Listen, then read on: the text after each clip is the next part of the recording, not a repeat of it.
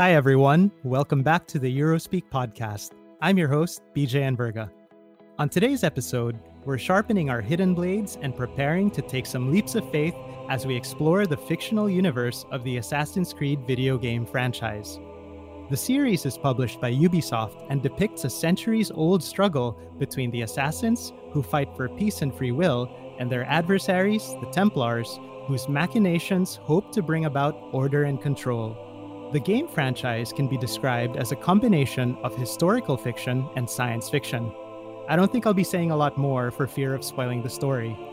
In 2012, it was described as the standout series of the 7th generation of consoles, and its lifetime revenue as of 2016 is an estimated $4 billion, or since this is the Eurospeak podcast, 3.4 billion euros.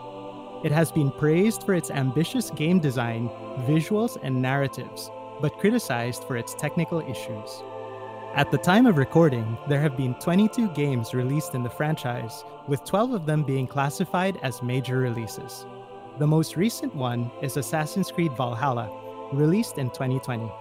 Joining me on today's episode is Nico, also known as Grand Pugilist in game streaming circles. He's an Xbox ambassador, and you'll find his streaming content on YouTube and Facebook. Welcome to the show, Nico. Thank you. Pleasure to be here. Awesome. I just thought I'd also mention that Nico isn't just joining me because of his expertise in video games, he's also a specialist in European affairs, having completed a graduate degree in European studies. I think having both those things going for you makes you the perfect guest for today's episode. So thank you so much for agreeing to participate, Nico. Yes, of course. And thank you so much for those kind words. If you remember, one of my inspirations to pursue European studies was actually played in part by Assassin's Creed and my early travels to Europe, particularly my first European city, which was Venice. So I just had to see what other cool stuff Europe had to offer. Awesome. That's really cool. And I do remember that. The initial inspiration to go into European studies was the Assassin's Creed franchise. Yeah. So it's really cool that you're here talking about it now. It's like a full circle. Such a fanboy. Awesome. Same here. So let's continue, shall we? So I don't know about you, but I have to say that the stories which feature actual historical figures are one of the elements that really attracted me to the game. Assassin's Creed uses them as the protagonist's allies or as villains in the plot.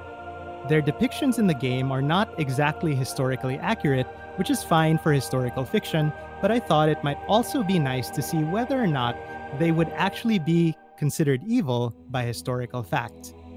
On today's episode, we will be directing our eagle vision at some of the historical figures that have been portrayed as villains in the series, and we will assess whether or not they were actually as evil as they were portrayed to be in the game, and we will provide our own assessment about whether or not they deserve to be targets of assassination.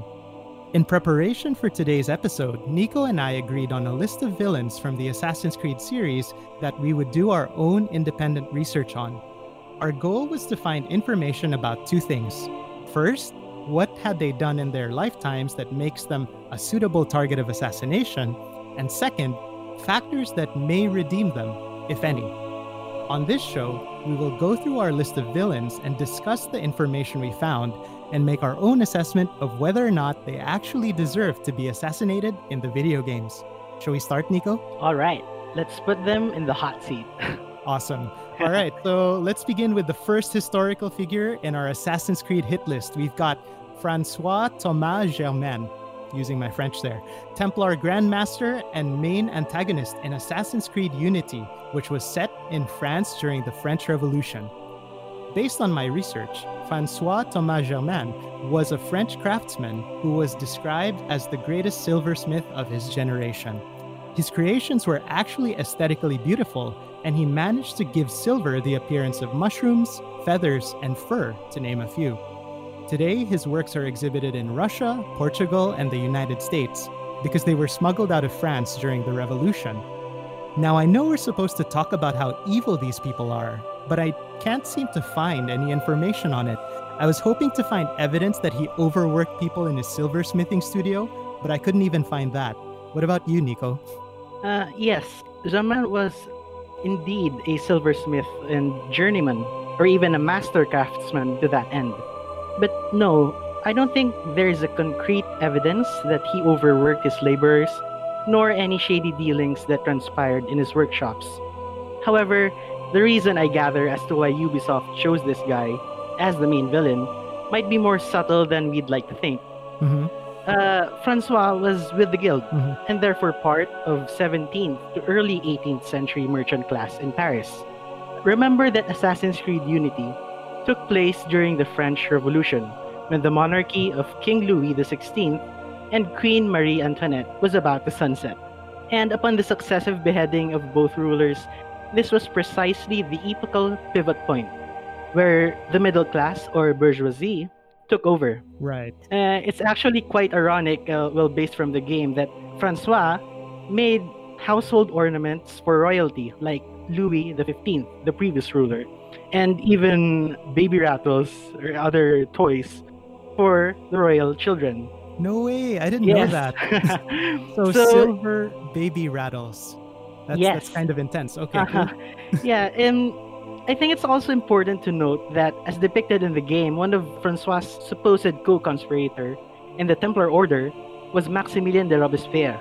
Mm-hmm. Despite Robespierre's standing as a figurehead of the bourgeoisie's revenge against the monarchy, his role in the new regime eventually precipitated in the Reign of Terror, which was unfortunately as troublesome and even more problematic than the Anshan regime of the monarchical rule.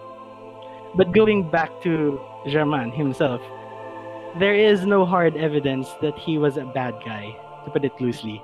At best, he represented the middle class and the rights of capitalism at the expense of the long-running monarchy. Yeah. So, with regard to Francois Thomas Germain, historical figure number 1 on the Eurospeak hit list, what is the verdict? Right. Assassinate? No? Alright, so this guy, apparently he might not be such a bad apple after all. He's your average Joe, if you ask me, with his work as a silversmith and a penchant for even excelling in his work. You can't blame the man, even though he might have participated in unions Yeah. or other similar social movements, which were de rigueur at that time. At that time. Yeah, true. Not So, guilty. Not guilty. All right. Plus the fact that he made nice things for babies. Right. Probably might help his case as well. All right. So not guilty, not a bad guy. All right. Yeah. Let's try the next person. So next up on our list is Robert de Sablé, another French person. So sorry about that, Nico. Who we met in the first Assassin's Creed game. Although, now that I think about it, he's British, right? So I can call him Robert de Sablé. Robert. The first Assassin's Creed game was set during the time of the Third Crusade. He's introduced as the Grand Master of the Knights Templar and one of the officers in the army of King Richard I of England, who initiated the crusade to recapture Jerusalem. Now, I suppose, Nico, do you want to go first on this one? What information have you uncovered about the real Robert de Sablé that shows that he's evil enough to be on our hit list, or that he's actually a nice guy and was unfairly assassinated in the video game?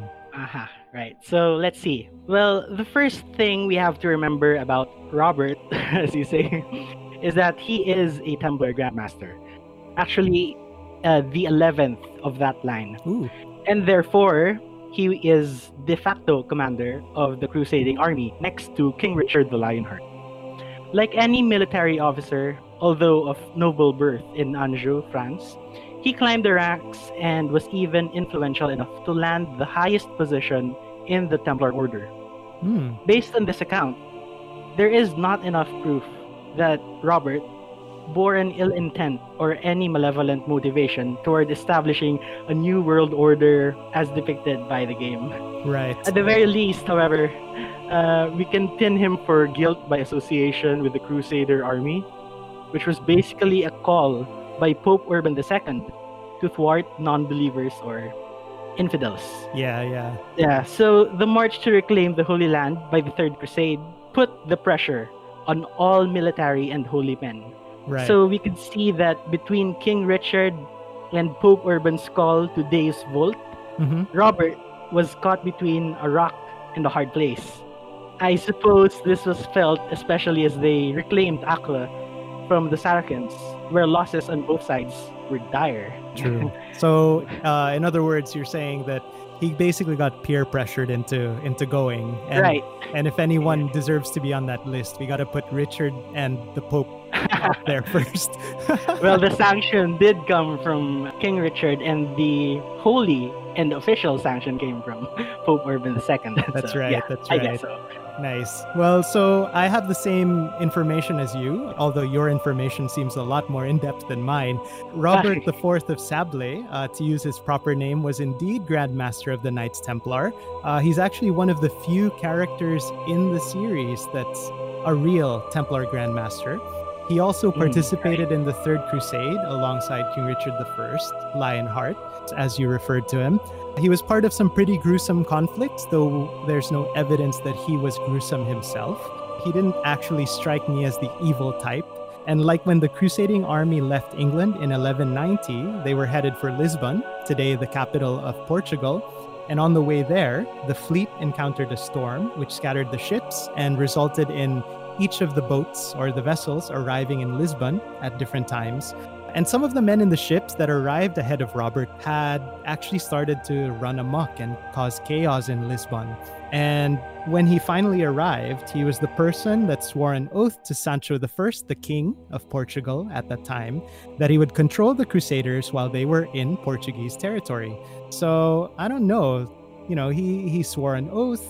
He got his men under control. He was the go-to person to take control over the army. Doesn't really sound like the behavior of an evil person. I don't know. What do you think, Nico? Yeah, I agree actually. So not so evil after all. Yeah. Although I would lend some credence to the accounts that the Crusades have sometimes gone rogue. Yeah. And turned into looting sprees like the ransack of Jerusalem and other locations along the path to the east. It actually got worse by the time of the Children's Crusade. Oh yeah. Yes, that's that a was hardcore one. after the death of Robert.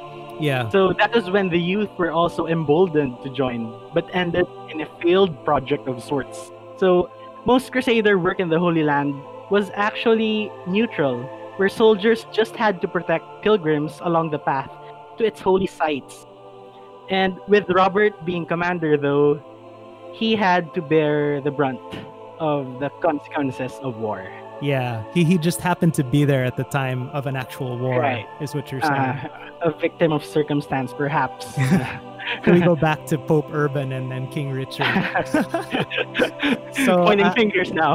I know. So although I have a feeling what the outcome is going to be, historical figure number 2, I just got to ask officially in the Eurospeak Assassin's Creed hit list, deserve to be assassinated or no? Okay, so again, for Assassin's Creed fans, according to the game, Robert, along with King Richard and his army, were met by assassin Altair in the battlefront of Arsuf.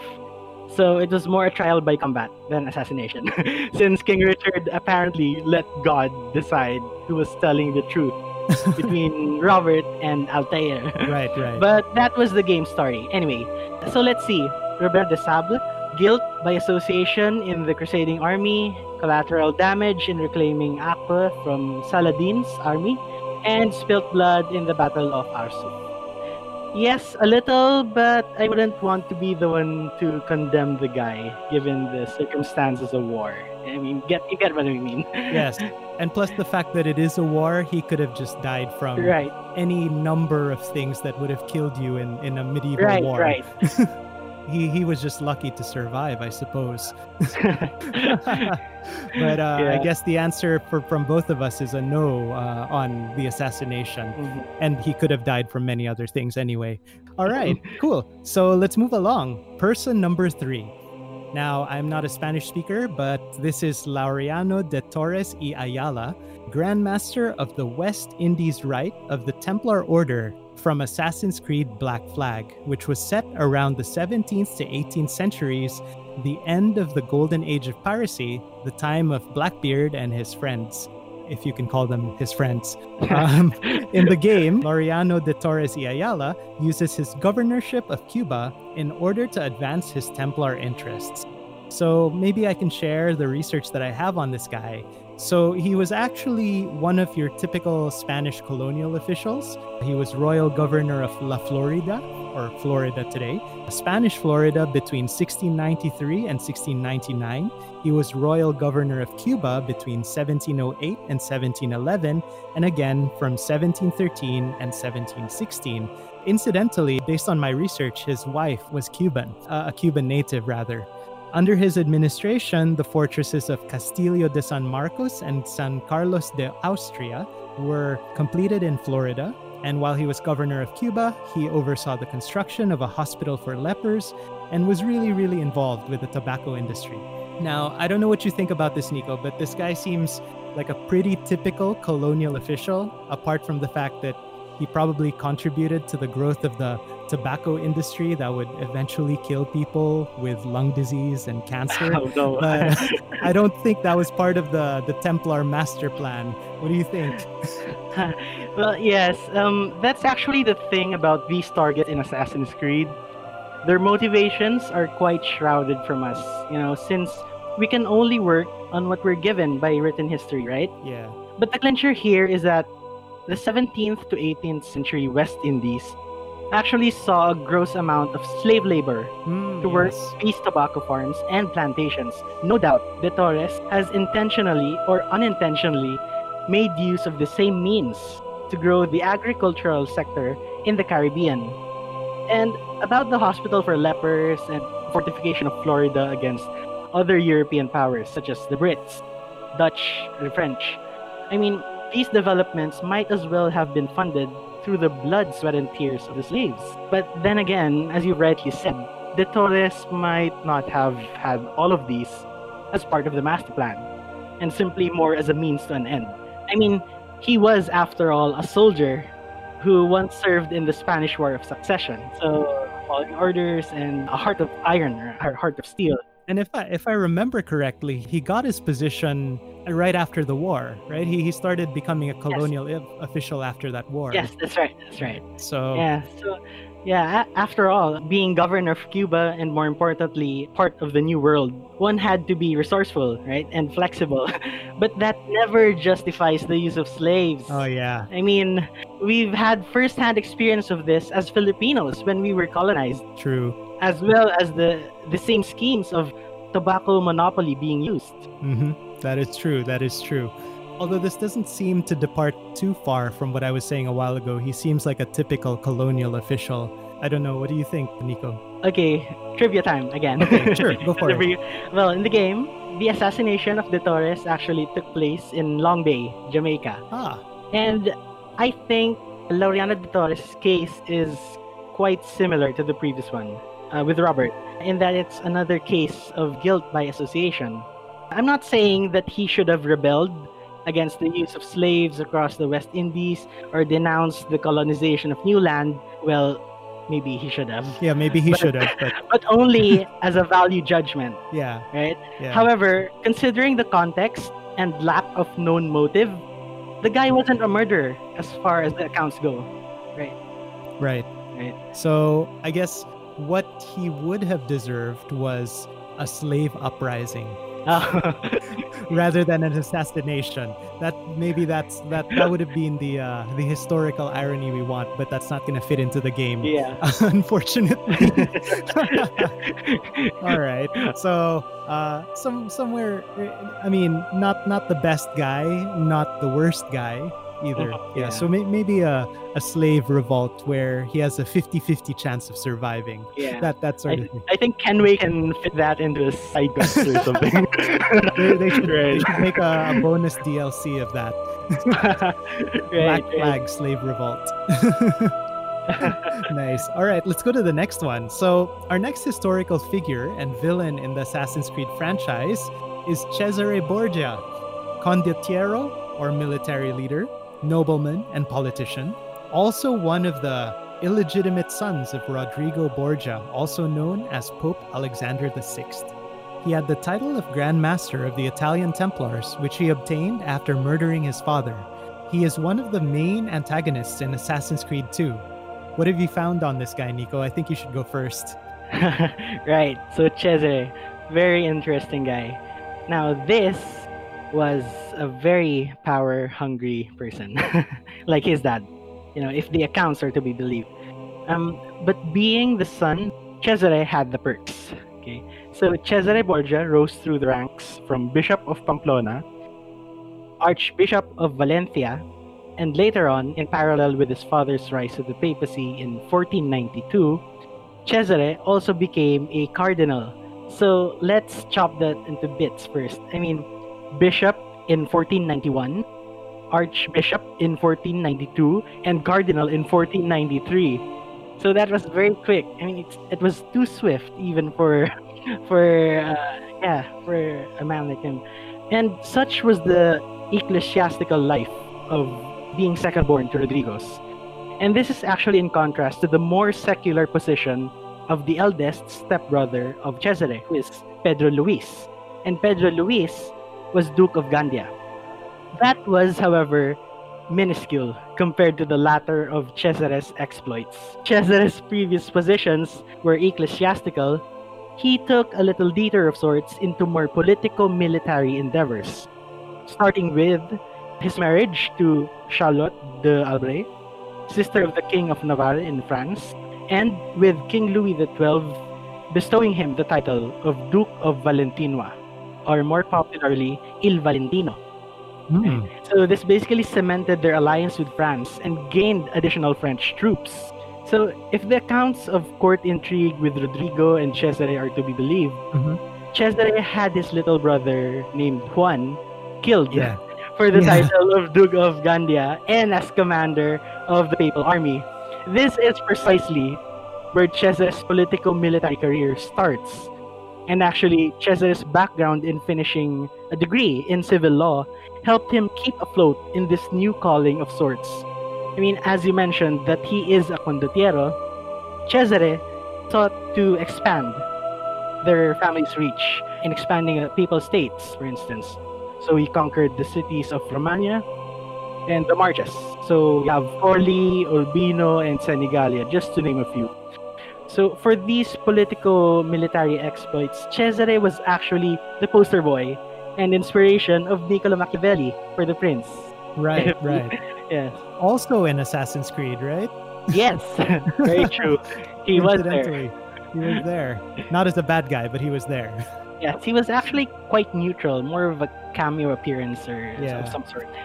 Sorry, I interrupted you. Go on. You were saying he was the poster boy for Niccolo Machiavelli's The Prince. Well, that was based on his conquests, expansionary tactics, and the use of papal money in order to fund the troops in the expansionary schemes of Cesare and Rodrigo even. Right, true. Well, based on my own research, I have found nothing to contradict what you just said. Although I suppose I could add that he's also rumored to, I mean, these are all rumors, right? He's Yes. also rumored to True. have had incestuous relations with his half-sister, or I don't know if it's his Right. sister, Lucrezia, who is also in the game, by the way. Yes, that's true. And of course, as you mentioned, the campaign of slaughter and conquest in northern Italy to make a Right. kingdom for himself. Now, these all sound pretty bad, what you said, what I said, but historians have actually expressed doubts on the veracity of these, I'm going to say rumors, but since Right. it's historical accounts, then these historical accounts. Contemporary sources detested the Borgias after all. They were non-Italians who had gained prominence in Italy. They came from Spain, and they took positions of power that were previously only held by Italians. Of course, people would write about them negatively, and assuming these rumors are accurate though, so let's assume that these rumors are accurate. What do you think, Nico? Deserved to be assassinated or no? Okay, so before we execute or not execute Cesare, trivia again in the game, Cesare was actually such an ass. He was such an ass that you had to Very hate his difficult guts. boss fight too, by the way. If I Yeah. remember correctly, very difficult assassination. I know. Had to retry it a couple of times. He actually had to hate his guts and what he was capable of doing, all for power. And this is real this time. He died in 1507 near Vienna, Spain. It's also mentioned in the game, which was a real event, But in terms of being assassinated by It's the auditory. We'll just leave that to more imaginative minds. I mean, I do, however, concur with you that some of these accounts may in fact have been hyperinflated by virtue of them being non-Italians. But still, the sheer tenacity of Cesare and the will to do whatever it takes, all in the name of power. And I mean, his vindictiveness when he murdered Alfonso of Aragon, the second husband of his sister Lucrezia. He was clearly a fascist, especially in his conquests, and it's something to think about. That's So true. I would say yes, but then again, there are worse historical figures in Renaissance Italy. True. Right. But he does Yeah. sound like the type of person, like one of those archetypes of people that you just want to put on a hit list. Yes, actually. If we are to believe everything that's been said about him, he is one of those Yes, archetypes. if we are to believe the historical accounts, right? Yes. Well, yes, and I suppose we have nothing else to go on, so we Right, should probably right. go with that. Well, since we've talked about Cesare, we might as well talk about his father too, Rodrigo Borgia, the Pope, Alexander the Sixth. Yeah, here we go. He was particularly memorable to me because I remember having to replay that boss fight over and over again. So much frustration on this one person, and Yeah. if I did not think that he was worthy of being assassinated then, after playing against him, I don't even know how many times, I certainly felt that he deserved to be assassinated. I mean, he was tough for an old man. Yeah. I'll give him that. He was really tough for an old man. So, but that was the video game version. What about the historical version? We met him in Assassin's Creed 2, just like we met his son Cesare. And just like the historical figure, he had the title of Pope, but not like the historical figure. He was not really the Grand Master of the Italian Rite of the Templar Order, though he was in the game. And knowing you, Nico, I'm sure you have a lot to say about Rodrigo Borgia. Yes, quite. Well, if the accounts are to be believed, again, Rodrigo Borgia, or Pope Alexander VI, was a sacrilegious man, to say the least. Like any man of the cloth, he started as a cardinal and, well, by unpopular vote, was elected Pope in the name of Alexander VI. So his papacy was ridden with intrigue and scandal. I mean, again, I could point to the fact that perhaps some of the accounts may be overinflated due to the Borgia's Spanish heritage. I mean, both the Spaniards and Italians are proud nations, familial and clannish to that end. It's no surprise, therefore, that the Italians, or more specifically, the Romans, preferred an Italian pope on the throne. Hence the possibility of fake news against the Borgias. Right? Apparently, it was there already. Yeah. But with the accounts on lavish parties and extravagance, the papacy is widely known to have rich coffers. Yeah. I mean, you literally had the wealth of nations at your disposal, since the Pope possesses the most powerful position in Europe and beyond at that time. Okay, saying that it was actually Pope Alexander who signed the papal bull, placing the demarcation line of conquests overseas. Yes, that's for right. both Spain and Portugal. That's right. That was in 1493. It was actually more accurately called as the Inter Caetera, or among other works, and bull, meaning bula, which is the leaden seal to officially sanction that that voyage. Right? So, yeah. So I hope you appreciate how this connects to our colonist friend Laureano de Torres Yeah. and his governorship of Cuba. More importantly, however, a clear sign of corruption was Alexander's inclination for nepotism. Almost all his offspring had acquired high positions within his time and under his good graces. Case in point, Cesare, right? So it was no wonder that the Reformation and eventually the Counter-Reformation wars precipitated from this point on. So basically everyone, particularly the Protestants, were so sick and tired of the corruption of the church that yet another war in Europe must be justified to find an alternative against something like a Borgia-controlled church. It's true, yeah. And honestly, like, the controversy doesn't stop there, I think. So based on my own reading, Pope Alexander VI, as he was known, he was, I think controversial is a nice way to put it. There's Right. probably better words out there to describe him based on the accounts. So he Yeah. actually admitted to fathering several children by his mistresses. I remember what you Right. said, Right. Nico. He's pretty sacrilegious. It was also said that he bribed his way into the papacy, and he has been accused of simony, or the buying and selling of ecclesiastical privileges. Kind of intense. And there's so much to say about the guy's career. He definitely made a lot of enemies who have not really written or spoken favorably about him. One particularly famous example is Julius II, the pope who came right after him, who actually said, "I will not live in the same rooms as the Borgias lived." He desecrated the Holy Church as none before. And incidentally, I guess the others followed in his footsteps. The Borgia apartments remained unused until the 19th century. So that's kind of a long time to be hating on one guy, I think. Yeah. Well, so Okay. some other stuff though. But I mean, yeah, he's got a pretty bad rep, but interestingly, I've found some pretty positive information about him as well. As Pope, he was responsible for a flourishing of the arts, having commissioned work from Raphael, Michelangelo, and Pinturicchio. He was also really tolerant of the Jews, who generally had a negative reputation in Europe at the time. After their expulsion from Spain in 1492 and Portugal in 1497, as well as Provence in 1498, he welcomed them into Rome, declaring that they were permitted to lead their life free from interference from Christians, to continue in their own rights, to gain wealth, and to enjoy many other privileges. Pretty tolerant for the head of the Catholic Church. What do you think, Nico, having discussed each of our sets of research on this guy? Where do we stand with Rodrigo Borgia? Deserve to be on the hit list? Not so much? What do you All think? right. So before we execute or accidentally execute an old person this time, last trivia for the day. In the game, he was assassinated in Rome by Ezio Auditore, the same guy who killed his son. Yeah, Right. But enough of that. About Rodrigo Borgia, yes, there are always two sides to a coin, but sometimes one side it's much more faded than the other.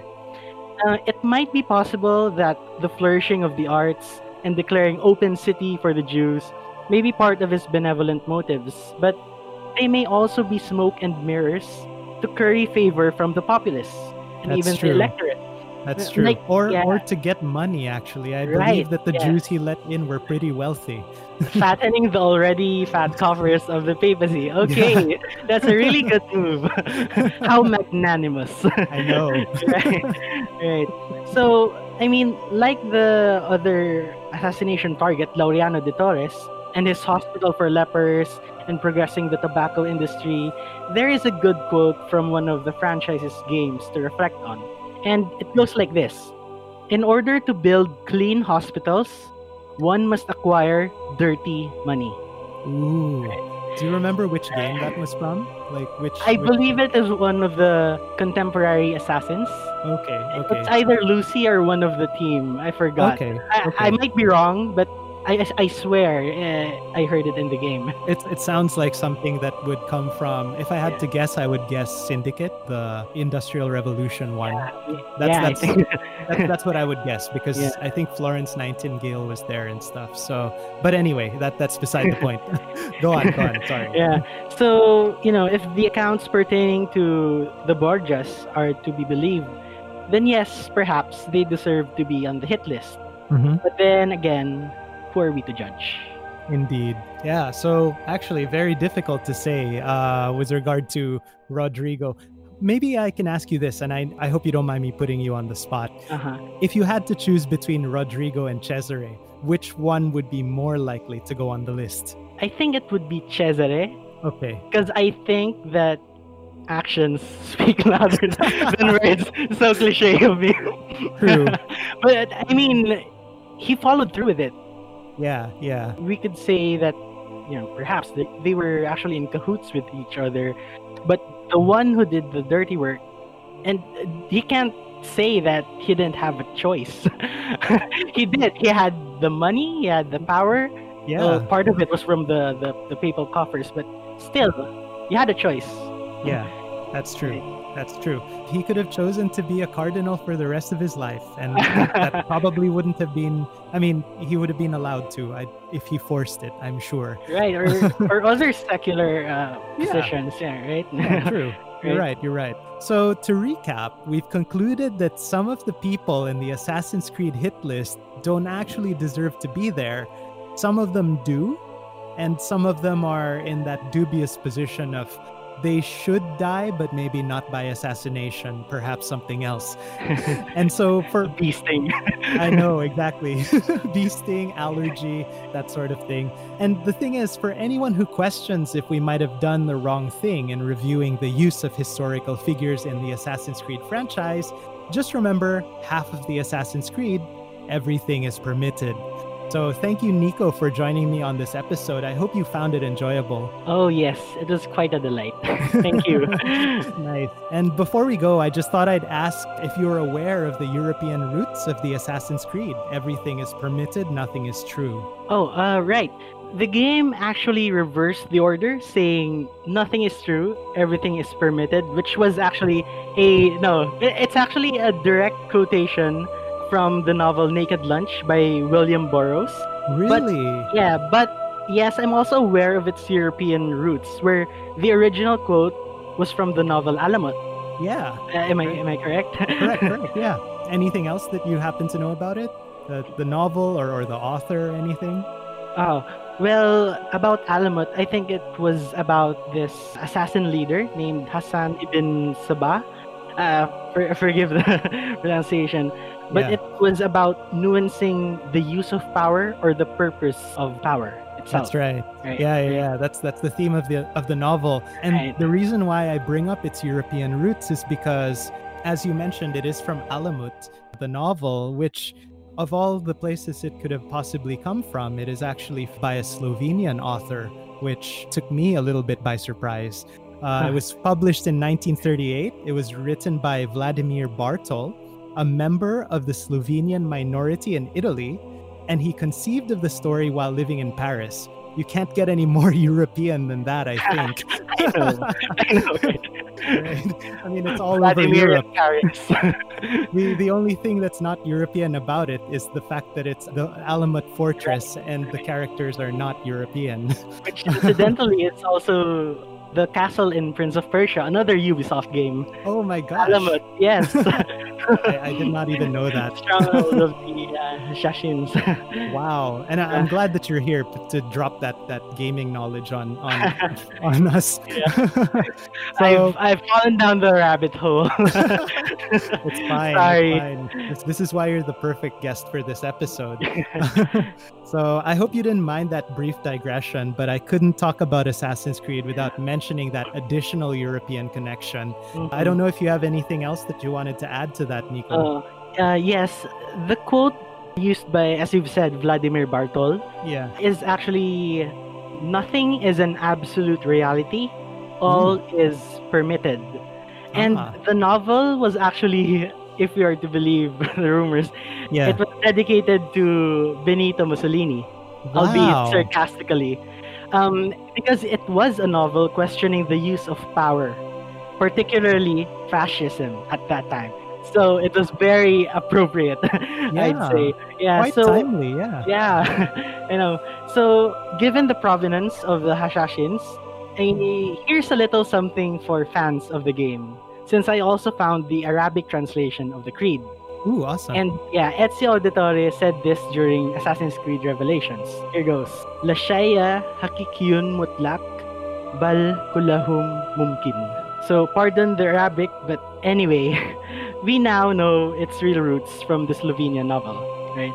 So, what I wanted to say is that this just proves that Ubisoft has actually taken liberty of what we call as historical interpolation with many of its characters. Even with its famous creed, I guess nothing is true, everything is permitted to Everything open is permitted. interpretation, pun intended. Yes.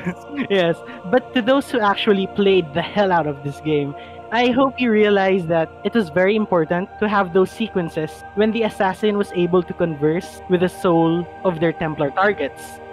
I mean, this adds a deeper layer of nuancing to these characters and seeing their hidden motivations as depicted by the game. So if you've paid close attention to what they said, you'll also come to the conclusion that a balance must be struck between order and freedom. Because at the end of the day, freedom also exacts a price. And that price is vigilance. Yeah, it's true. Very wise. Very wise. And on that note, I'd like to thank you, our audience, for joining us on this episode. I hope you found it entertaining as we talked about various things European and how they impact our lives.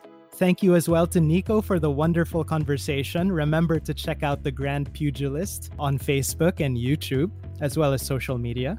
And to finish us off, I leave you with a quote from Altair, the original Assassin's Creed character. He said, "We are what we choose to be." Cheers, everyone, and I'll catch you on the next episode of the Eurospeak podcast.